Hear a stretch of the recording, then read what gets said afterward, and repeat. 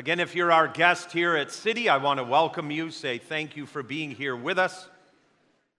And very specifically put, we are a biblically based, relationally driven, spirit-led church. And what that in essence means is this, is that every Sunday morning we teach from the Bible. We believe that the Bible is the rule of faith and conduct, and so we teach from that every Sunday morning. Relationally driven means that we believe, and the Bible teaches, that relationship is the most important thing in life. There's nothing more important than relationship with others, and we believe also our relationship with God. And then spirit-led just simply means this, that the Holy Spirit has been given to us to help us to live out what we learn in a biblically based church, and the Holy Spirit is there to help us in the midst of the relationships of our lives. How many of you would sit here and say that you have at least one relationship in your life where you have said, "Oh God, help me"? Raise your hand. That's why God sent the Holy Spirit into this world, to help us in the relationships of our lives. And hopefully you didn't turn and look at the person next to you when you said, "Yep, there's a person in my life and you're it, man or lady," whichever the case may be. So my name is Pete Hartwig, and I serve as the lead pastor here at City. And we're going to be stepping into a new teaching series or sermon series that's called Why Church? Why Church? Now, I know some of you sitting here may say at the outset of this teaching series or sermon series that, man, you're just preaching to the choir, literally. But here's what I know. I know that every organization, I don't care what it is, every so often you have to think about this. Why do we do what we do? What is it that we do? And how should we be doing it? I don't care what organization it is, including the church. And so what we're going to be doing again is for the next several weeks, there's going to be a sermon series entitled Why Church? I can tell you this, I'm excited about it. Now, for some of you, you're going to have heard some of this before, but it will affirm and confirm. And for others, though, we have people here at City, a great number of people who've never been involved with the church before, or they've never thought about why church. And so again, the stated purpose for this sermon series is to teach us about, biblically, the church.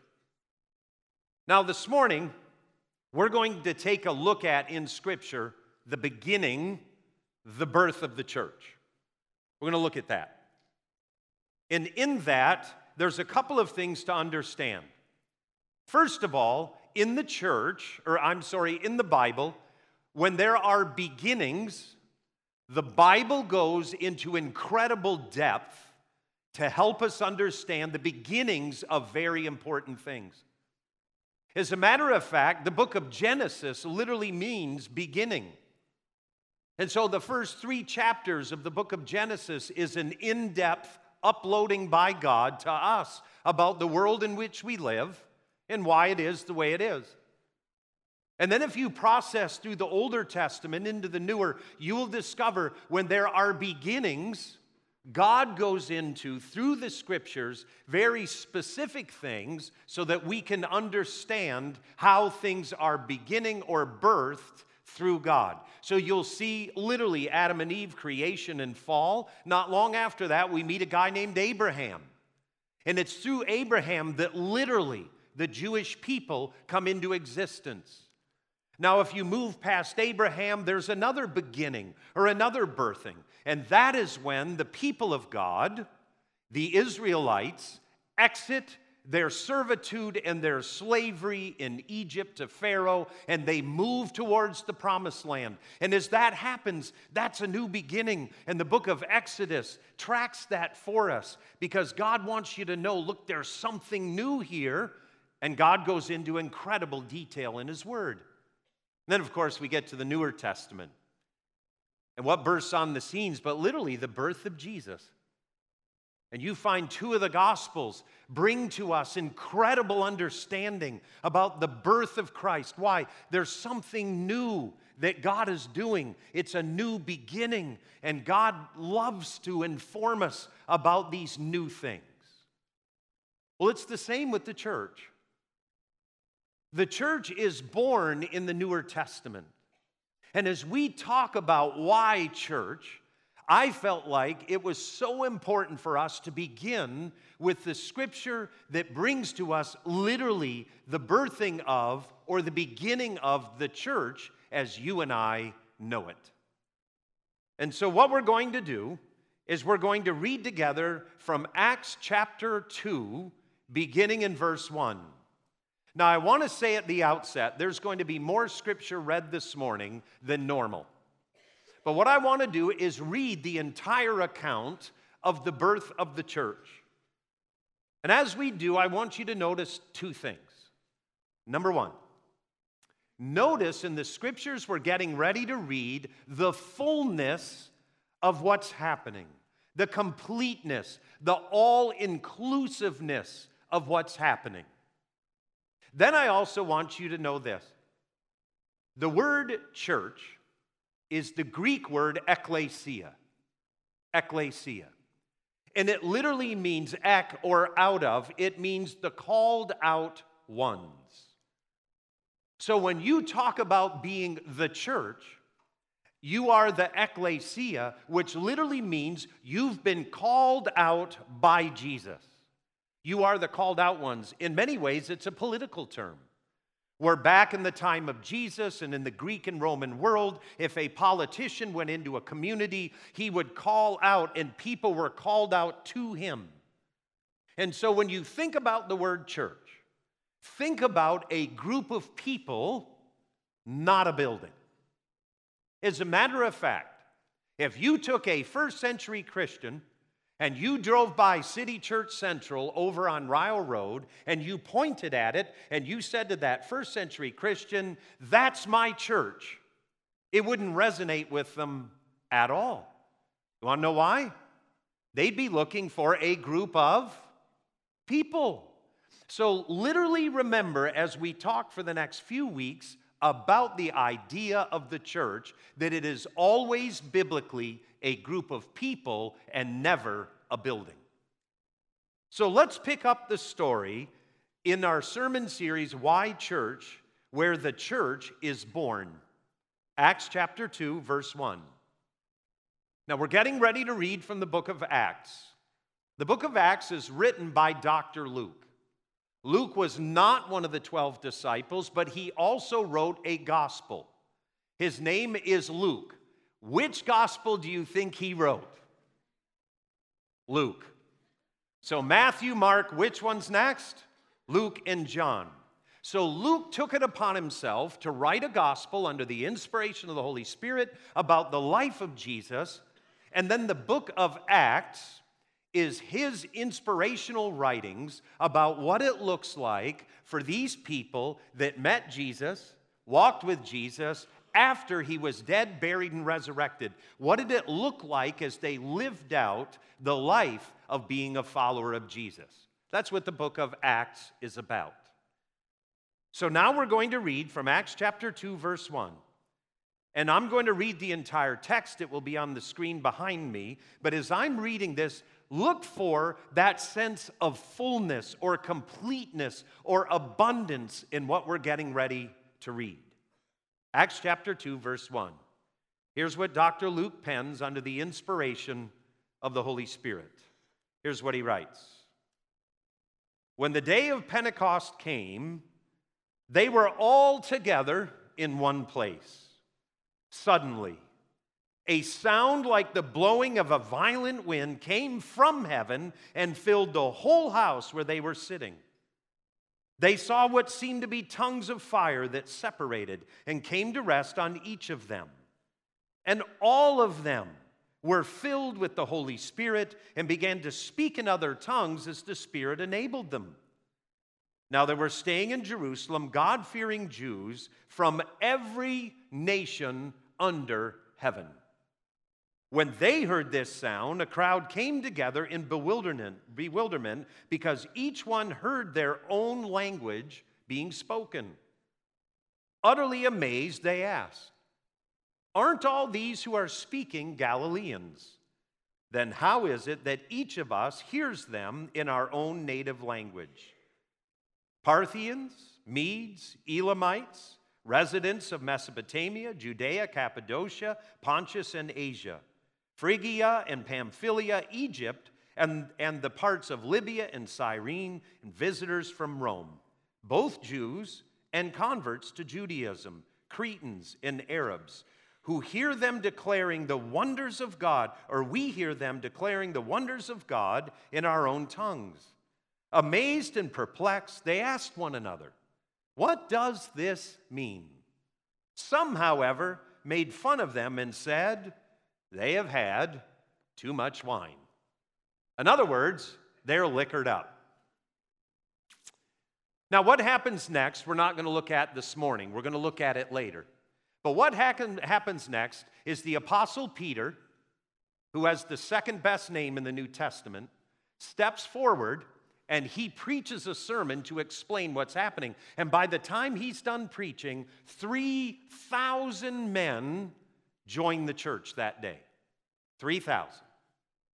So what I want to do is look at what actually happens, though, in the texts that we just read.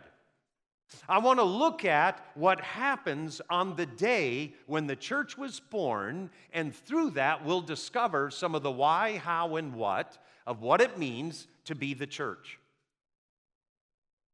What we read is literally the birth of the church. And you look at it and go, "I don't see that."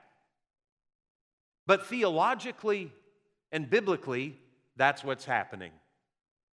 God pours out His Holy Spirit, and when He does on the day of Pentecost, hearts and lives are touched. People are yet able to speak languages they have never learned. Other people hear those languages and recognize something's happening. We'll deal with that in just a moment. But before we do, I want to ask you about your own birth story. What was it like when you were born? Now, most of you sitting here would say, "I don't remember. I assume it happened, but I don't remember." Now, when you think about that, though, some of you actually do have a story to your birth. First of all, where were you born? Where were you born? Where you were born literally says something about you. Another question. Is there a unique story that it goes in conjunction with your birth? Next, who was there when you were born besides your mom? Maybe some of us have a unique story about our birth. And then, some of you, the day on which you were born is unique. You might be known as a holiday baby.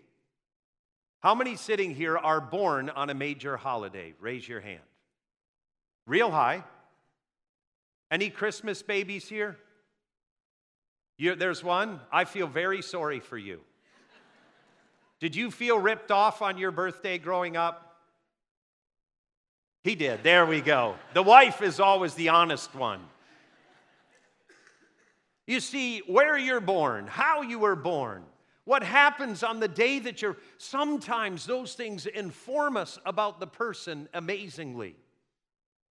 I know that I've married into part of the Italian culture. And I remembered something I will never forget. There was a child that had been born, and in the midst of all of that, one of the Italians said something that fascinated me.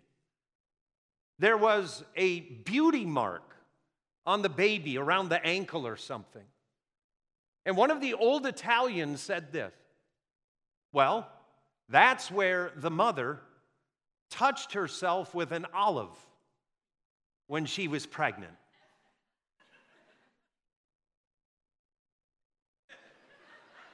And she said it was scientific certainty. that what she had said was completely infallible. It was scientifically, you couldn't argue it. I mean, just the way it was said. Oh well, the mother touched her ankle there with an olive. And you know what I thought? This is true. Here's what I thought. I wish she'd have grabbed a handful of Skittles and touched herself there. And then the baby just, my creepy sense of humor. But the story of my birth is somewhat unique. You see, I'm adopted. And so if we could have the picture put up, thank you. Do you ever look at a baby picture and you can see intelligence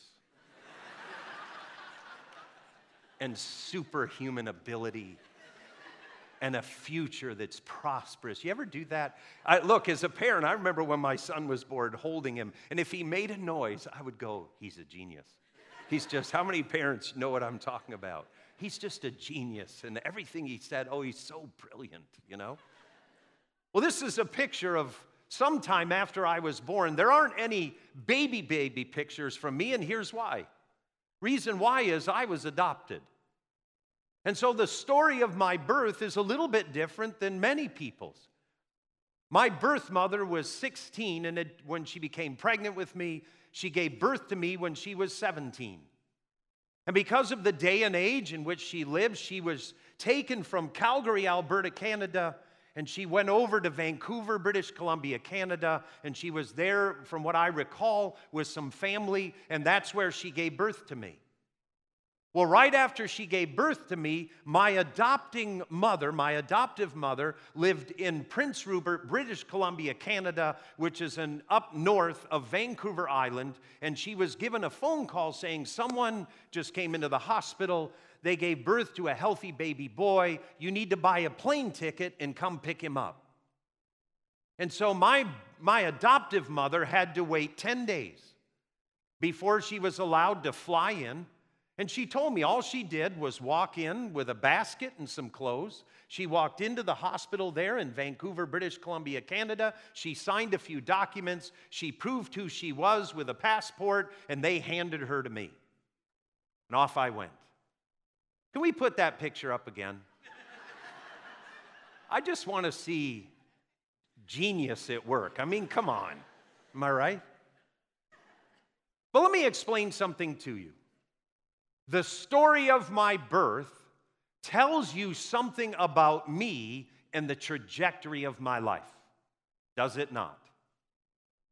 And the birth of the church and what happened on the day, and even specifically the day on which it happened, which is a high Jewish holiday, there's something about that story that tells us about the church and who we are and what we're supposed to be about and what we are supposed to be doing as a church.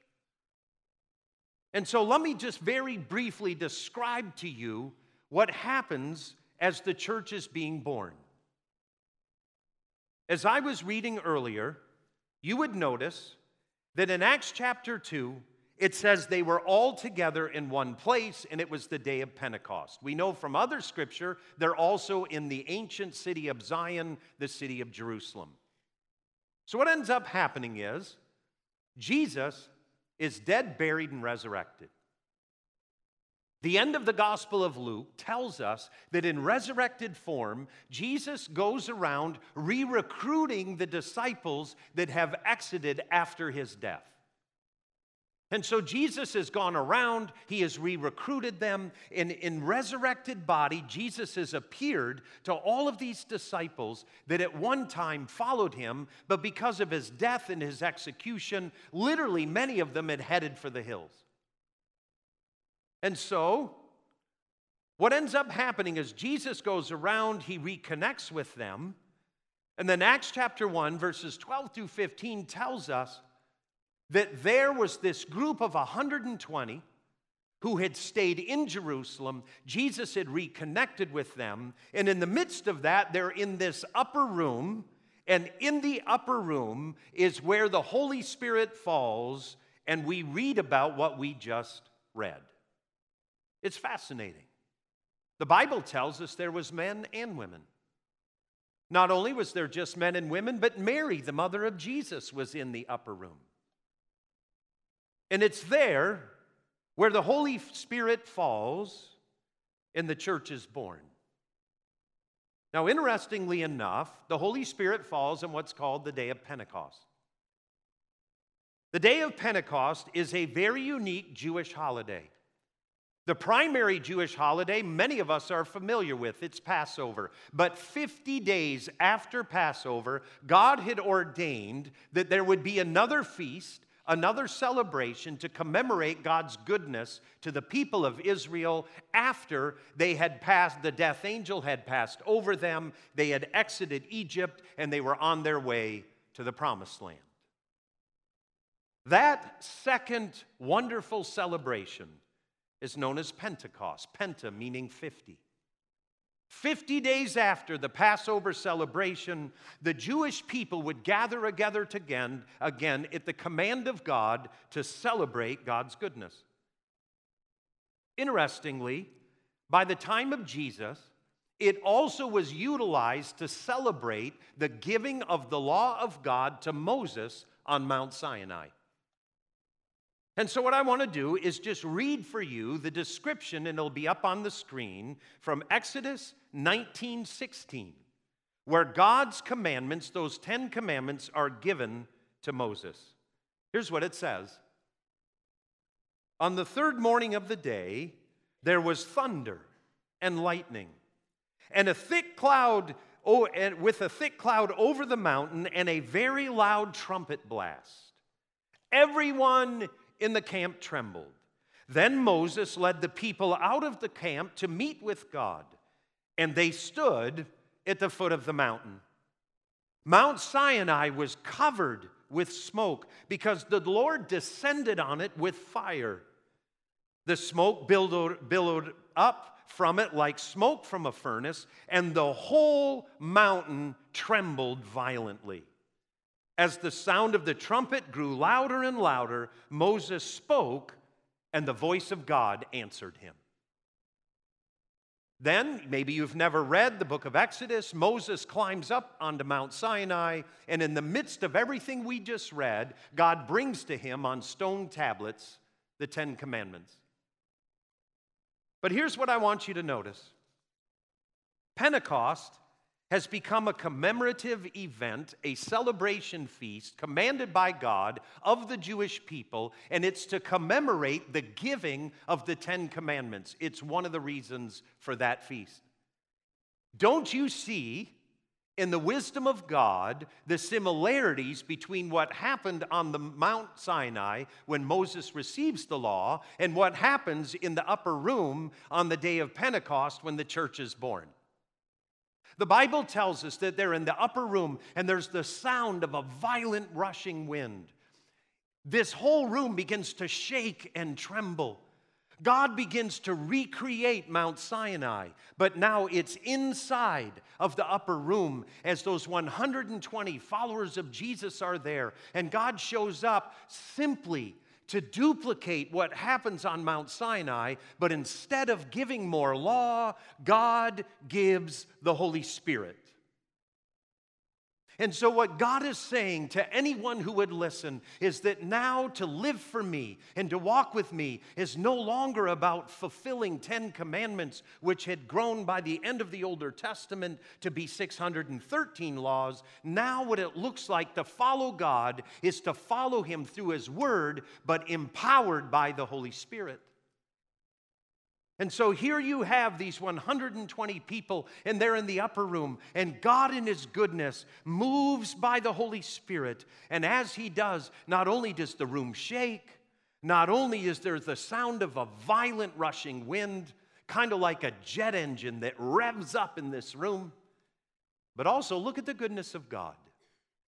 The Bible says that the Holy Spirit comes down and like little flames begins to separate and rest on each of them. Instead of the fire on the mountain of God like on Mount Sinai that put sheer terror into people's hearts, now God in His spiritual reality comes down and tongues of fire rests on each one of them. You see, the birth of the church, is the call of God that now there's this new way in which we can follow Him. Not only this, but I believe with all of my heart that as you noticed and I noticed in reading from Acts chapter 2, verse 1, that God gifted them with the ability to speak languages that they had never learned. And through the speaking of those languages, unity begins to happen around this new thing that God's beginning to do. And they're able to speak in languages they've never learned, and they're declaring the glories of God.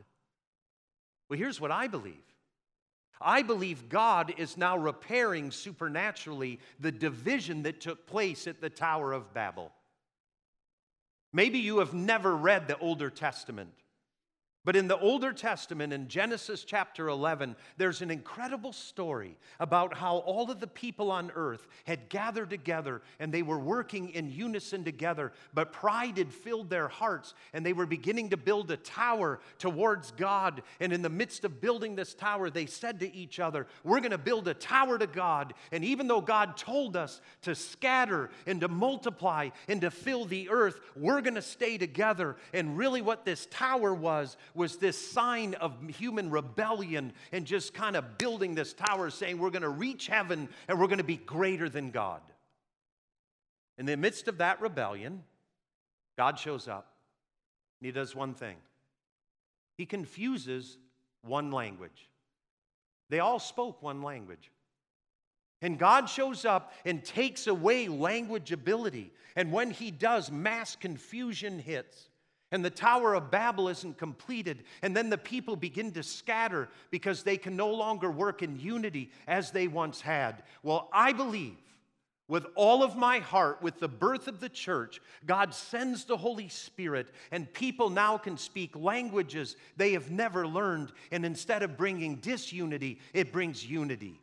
Instead of people scattering, now they're beginning to gather together. And God pours out His Holy Spirit and enables people to do that in order that this new thing called the church would be supernaturally united. The other thing God does at the birth of the church is pour out His Spirit. I would say this. I can't thank God enough for the movement of the Holy Spirit. I can't. I can't thank Him enough. I know what it's like to sit here in a service or to be in the midst of prayer or being in the midst of dealing with a person or in the midst of a conversation, and all of a sudden you sense God's presence. You know, I know what that's like as your lead pastor. Look, there's times where I've been in meetings, and in the midst of meeting with people or trying to lead city, trying to hear from God, listen to people and study the Scripture, all of a sudden in the midst of the meeting, all of a sudden I'll just say something. And people will go, whoa, that's really good. And I'll think, wow, that was really good. Thank God for the Holy Spirit. Because the Holy Spirit just kind of dropped that heavy revy on me in the midst of this. How many of you have ever been in the midst of something and as a follower of Jesus, all of a sudden there's a knock on your heart where God says, I would not do that. Don't keep going in this direction. How many of you have ever experienced that? And then how many of you have ever pushed through that knock on your heart and about 6 minutes later you figured out why God was trying to tell you don't do that? Look, I'm married. This happens to me all the time. The Holy Spirit says, don't say that. I wouldn't say that. You idiot, you just said that. Now my peace is gone. Pete, I'll see you in about an hour.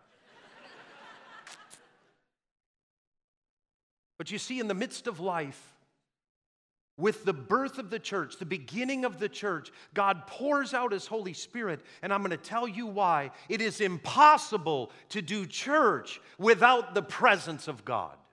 It is impossible. And here's why. There are people sitting in this room that if it wasn't for Jesus, no way, Jose. In the natural, no way. But supernaturally, there is a unity that God can give by the power of the Spirit that absolutely supersedes any human differences. I want you to notice how in Acts chapter 2, under the inspiration of the Holy Spirit, there's this meticulous listing of people. You want to know why? Those people are not just from all over the known world. Many of those people don't get along. They're from different cultures, different races, different colors and creeds and backgrounds. And yet God on the day of Pentecost begins to move by His Spirit, and people from every nation under heaven begin to experience the moving of God. It's a powerful thought. The other thing to be aware of is that there in the upper room, there's men, there's women, and out on the street, we listed and we read that long litany of the different nations and tribes that were present. But here's what I want to say to you. That the upper room happened because Jesus had emailed an Evite to 120 people. You can read the Evite with me. It's going to be up on the screen. And it's Jesus' invitation to the birth of the church. Acts chapter 1, verse 4 and 8. Here's what it says. On one occasion, while he was eating with them, Jesus gave this command. Now remember, he's in resurrected body. Jesus has been resurrected from the dead. He is now going around gathering his disciples together as they had taken off after his death. Now he's resurrected. They're excited. They're gathering back together, and Jesus is eating a meal with them. And here's what he says.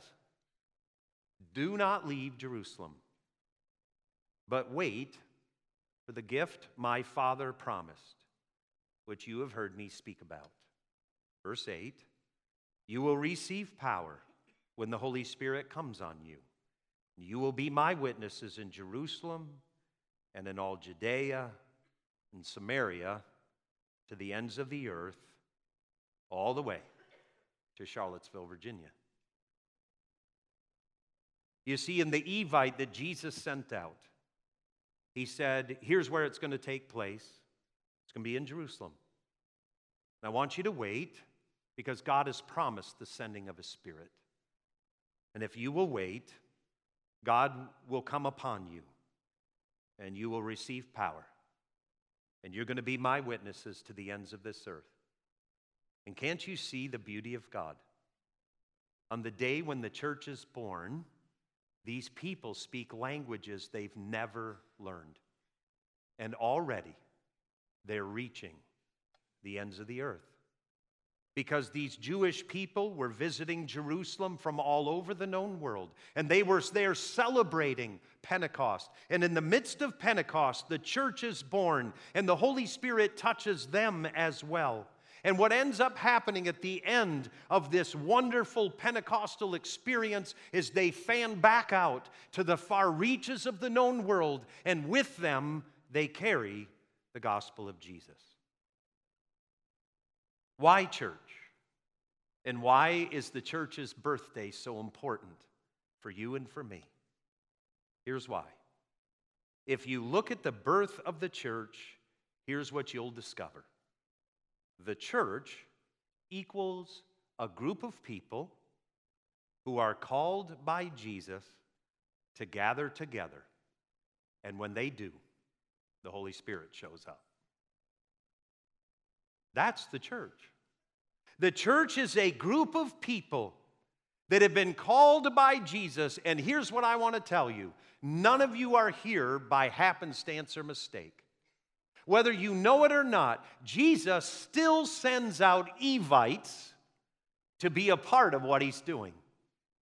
The Holy Spirit still taps hearts to be a part of what He's doing. Oftentimes, people will ask me, Pete, how old is City Church? And I'll say, well, we are older than 75 years old. Do you know that? This church is north of 75 years old.